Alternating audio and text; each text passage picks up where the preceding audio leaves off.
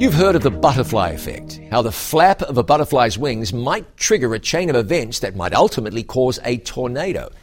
The term originated in 1963 when a slight adjustment made by an MIT professor to a certain calculation produced a radically different outcome. Edward Lorenz's conclusion was that small changes can have large consequences.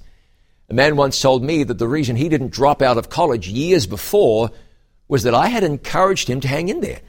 My few words changed his life. Now he's a successful professional.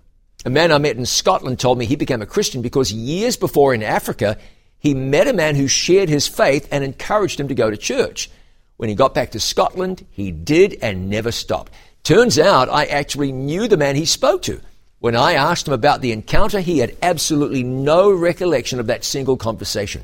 It was a small thing for him, but had large consequences. And that's because the Word of God is powerful. It's living. God says, "So shall my word be that goes forth from my mouth. It shall not return to me void, but it shall accomplish what I please, and it shall prosper in the thing for which I sent it." That's Isaiah 55:11. A man actually on his way to end his life was invited by somebody he barely knew to attend a Bible study.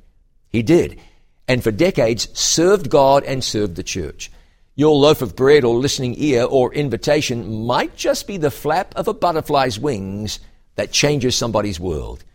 God can do great things through the small acts of kindness, courtesy, and consideration you perform.